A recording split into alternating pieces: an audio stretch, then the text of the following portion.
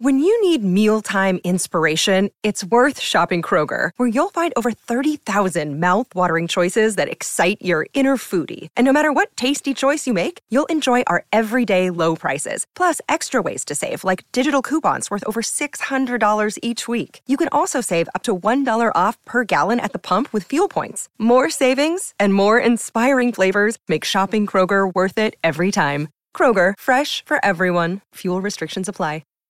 Hi, everybody. This is Adriana Trajani. I'm the host of You Are What You Read. I have the privilege of interviewing luminaries of our times about the books that shaped them from childhood until now. We get everybody from Sarah Jessica Parker to Kristen Hanna, Mitch Albom, Susie Essman, Craig Ferguson, Rainn Wilson, Amor Tolls, you name it, they come, they share. New episodes of You Are What You Read drop every Tuesday on Apple, Spotify, or any major streaming platform wherever you listen to your podcasts.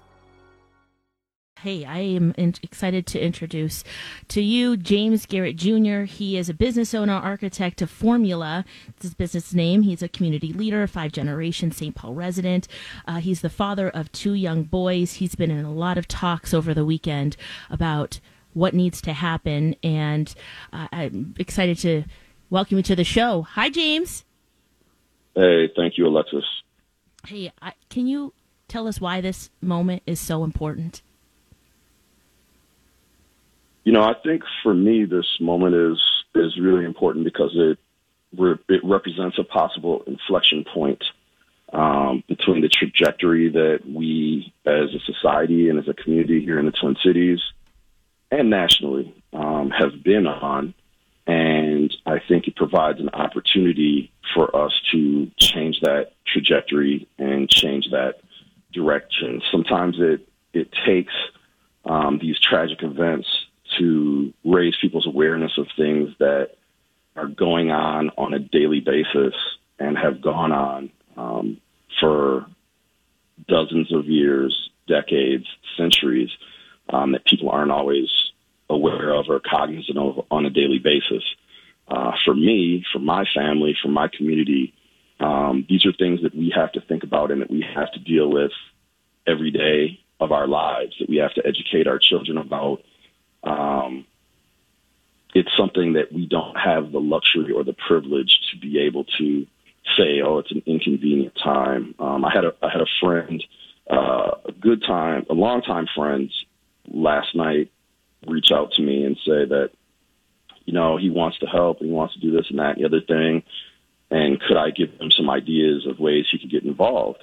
And so, you know, I quickly, you know, I was trying to multitask, and I gave him 2 or 3 things and said, you know, hey, and, you know, he hit me back and said, oh, well, right now isn't really a good time. I've got this going on. I've got that going on and some other stuff going on personally with my family or whatever. No. When is the right time? It's always an inconvenient time for us, but we don't have the luxury of saying, well, we'll address this existential threat at a time that is appropriate for us. So, you know, I told him, I said, hey, there'll be plenty of work to get done when you're ready to do the work, but I'm on my way out here now to, you know, to feed people and to try to fix stuff and to try to, you know, get in where I fit in terms of making an impact. But whenever you're ready, whenever it's convenient, feel free. James, how do we make sure? Obviously, we all want justice for George Floyd's family. We want the cops involved to be taken in charge. But how do we make sure that that is a catalyst for substantial change? How do we make sure that once justice is found in the George Floyd case, that it doesn't just vanish off Twitter and the headlines? How do we make sure that this serves as a catalyst for much needed bottom to top, tip to tail change? You know, I think that's a great question. There's a lot of people sort of behind the scenes that are self-organizing around some of these issues of equity and justice. I think there's going to be a massive sort of restructuring of society, and there's got to be a massive redistribution of resources to communities that have been sort of left out for long periods of time. And I honestly don't know if society is ready to do that yet. I know there's a lot of people, but are those people that are actually, having their fingers on the levers of power, are they at that point? Are they at that place? And, there's also a lot of pushback. Every time, we make progress, there's always a lot of backlash and a lot of pushback. I'm thinking about, in particular, the 8 years that we had with President Obama, and the progress that was made economically, the progress that was made in a lot of ways in this society. And then the pushback from that has been horrific.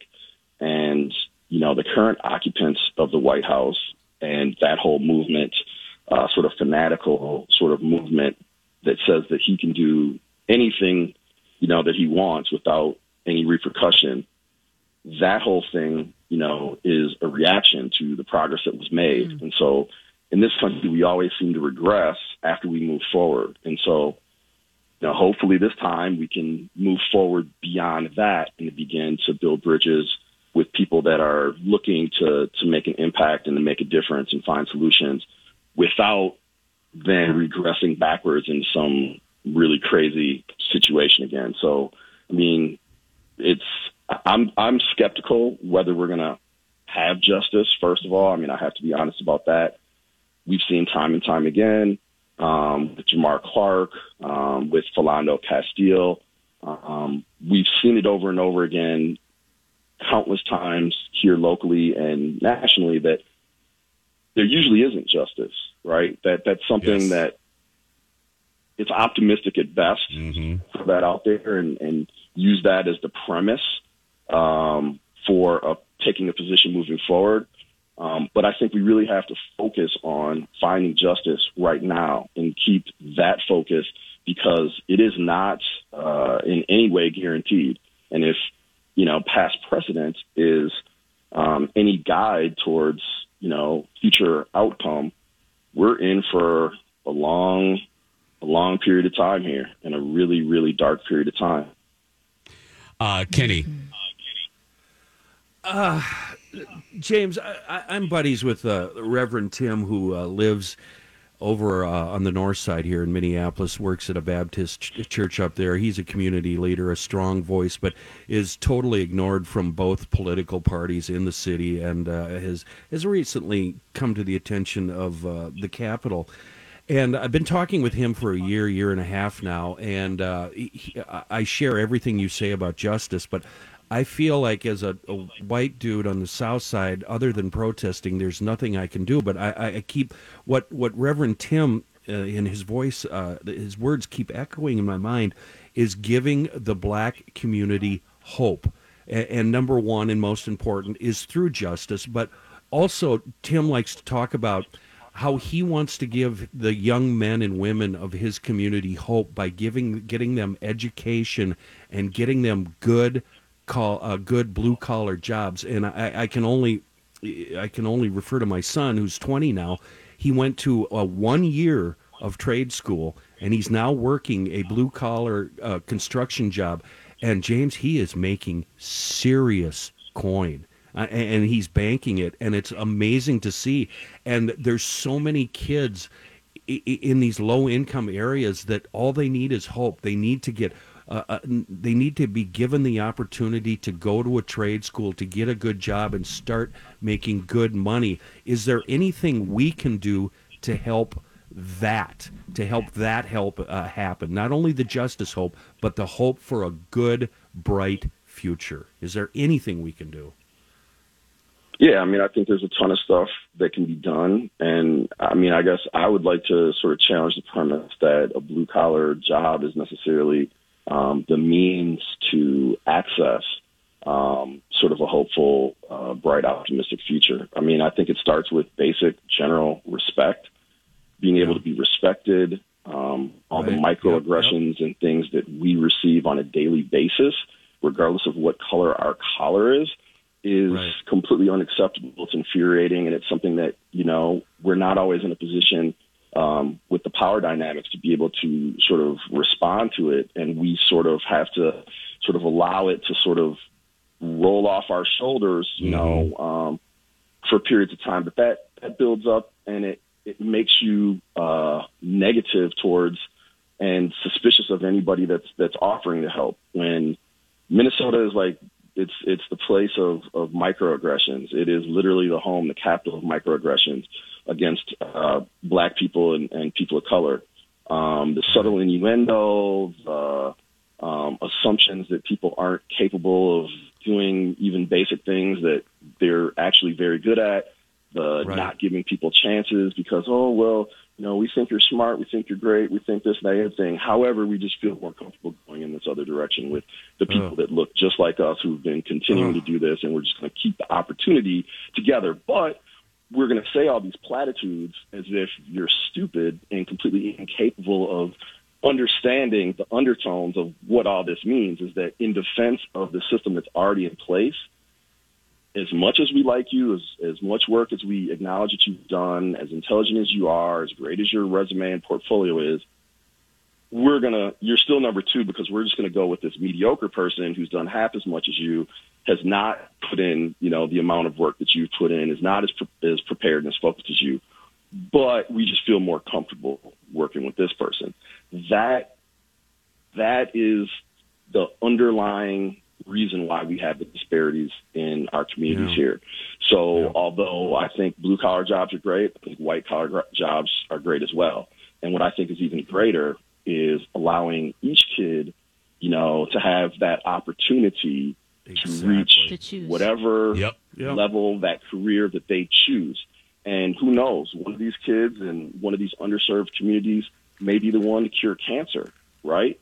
Maybe the person to take us to Mars, right? But we'll never know, because we're already saying that we're limiting them at having a blue-collar job, is like the height of whatever your potential is. And I don't necessarily subscribe to that. I absolutely see your point, and the reason I brought it up, it's the frame of reference I have from my kid who didn't want to go to a 4-year college, wasn't interested in college, wasn't interested in a white-collar job, and didn't want to pay college off for the rest of his life. You know what I mean? And that's my frame of reference. Well, yeah, no, that makes perfect sense. I mean, I have people in my family that are like that, and friends in my community that are like that. And, there are wonderful contributions that everyone can make if they're allowed to become fully actualized human beings. Mm-hmm. And when you care about people, when you show love to people, when you treat them with respect and dignity, and show that you're generally interested in their well-being and helping them reach that full potential, whatever that is, whatever they're interested in, whether they're interested in, swinging a hammer and building skyscrapers, or whether they're interested in microbiology and, rocket science. Those are things that should all be supported, and those dreams should all be within reach for everybody. 100%. There was a situation, just a little background about me. My family goes way back in this community in St. Paul, back into the late 1800s. Hey, James, can I interrupt you real quick? Is there any way, could you hang on? Could you stay for one more segment? Of course. We got to take, I did not mean to interrupt you, but I don't want to cut you short with your words. So we're going to take a small break, and we'll be back with more right after this. Our special guest, James Garrett Jr., we continue our conversation with him. Garrett, we just have, sadly, we could talk to you all day. We just have a few more minutes. You began, before I had to break for commercial, telling a little bit about your background. Could you pick it up from there, my friend? Mm-hmm. Certainly. I was just going to mention that, I'm a fifth-generation member of the community here in St. Paul. My great-great-grandmother, as we understand it, was the first African-American homeowner on Rondo Avenue in St. Paul back around the turn of the century. And my grandfather was a St. Paul police officer for 42 years, James Griffin. Griffin Stadium at St. Paul Central High School is named after him, as well as the St. Paul Police Headquarters is named the James S. Griffin Building down on Grove Street.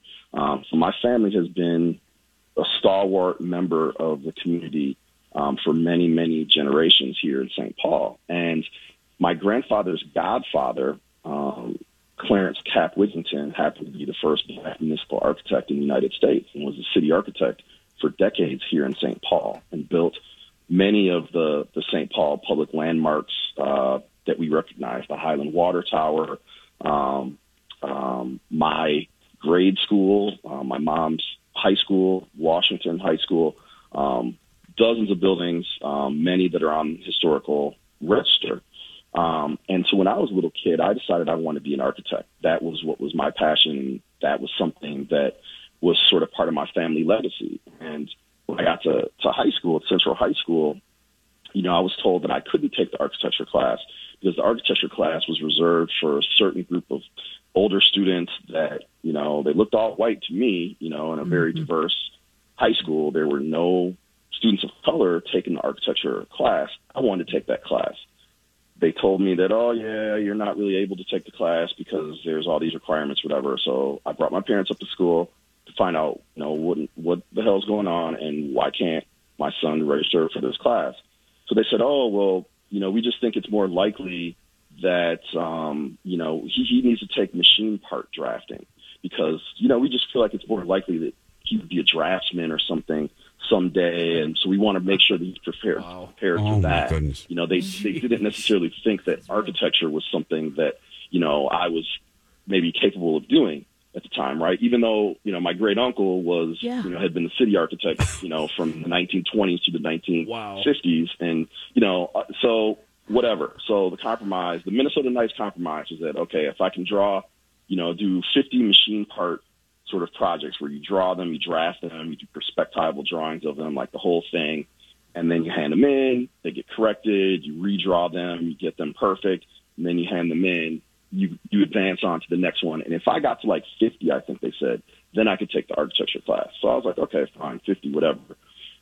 After about a year, I realized that I'd only gotten to, I think, 16 or something like that. I finished like 16 in that year. And I started doing the math, and I started realizing I'm going to graduate before I ever get to 50. There's no way that I'm going to get to 50. And I feel like they knew that too, right? So they set the bar somewhere, and that's the Minnesota Nice compromise. They won't just tell you no. They'll say, okay, well, this is a compromise. If you do this, then you can qualify for that. But they set the bar at a place that it's completely unattainable, and you waste all this time and energy trying to get there, and then you realize they could have just saved time and just said, absolutely no. And so what I found is in my life, that's been typical. That has been a typical thing. When I reached university, when I was in graduate school, the bar has always moved. There's always people in positions of authority with levers on the fingers of fingers on the lever of power that can move the goalposts for you and make it virtually impossible for you to achieve your goal. And don't do it in the old school way where they just, call you a racial epithet and say no, but it's this whole subtle movement of the goalpost and making it seem like it's an illusion. James, we're up against a hard break. James, I'm so sorry. We got to take a break. Thank you so much. We were up against the clock there, and the computer, you guys have heard us talk about this.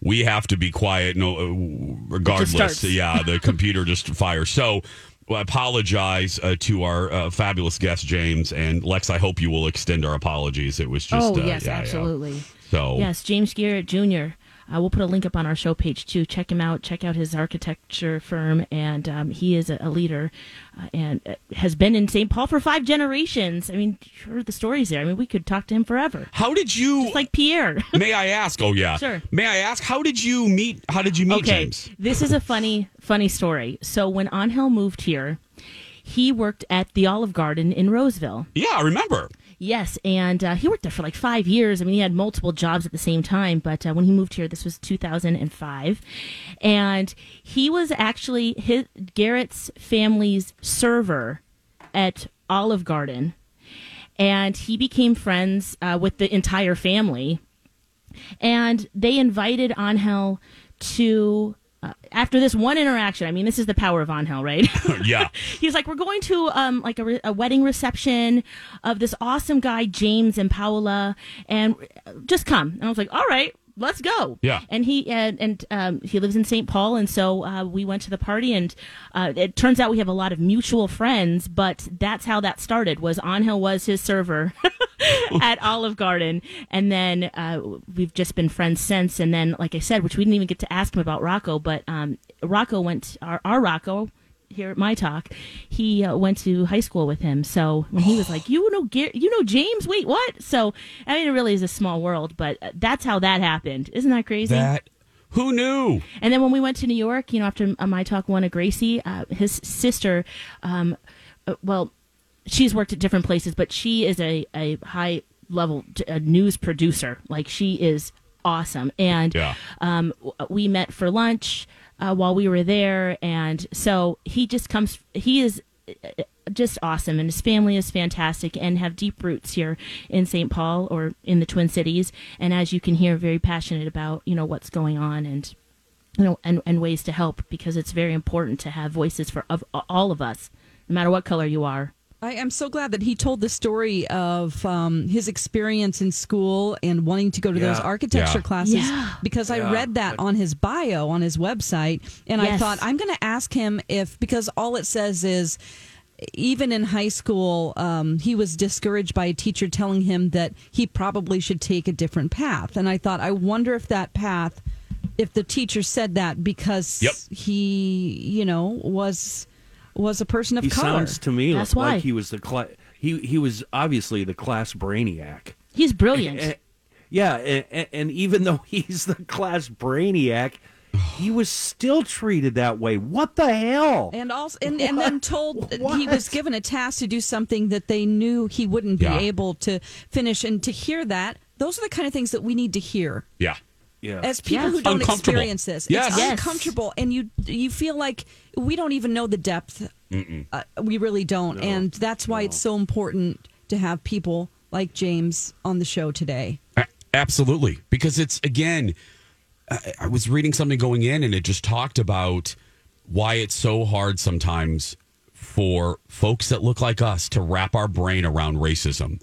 And one of the main reasons is because folks think it's a conscious act. Well, I don't say this word, and I'm not racist. Well, okay, that's great. I mean, that's good. But racism is also a system that's been in place for years that works in favor of us and against people of color. But that's hard to kind of wrap your brain around. And it's uncomfortable, especially because when you're it's probably a good person. You're thinking, yes, I do good. Yes. And it doesn't take away their excellence doesn't take away from your excellence. Wait, say that again, Jason. Their excellence doesn't take away from our excellence. And if they win, we all win. I mean, you know what I mean? I think Paul Wellstone said that quote. If we win, they win. But there's a great quote from Paul Wellstone, the late Paul Wellstone. But it's true. It's fear. It's fear of looking at a system. Look at the history. Well, yeah. Of riots, of race relations, of police brutality. I mean, you're right. This is uncomfortable, but we have to do it. We can't just post something on social media and go, I've done my work. Yeah. No.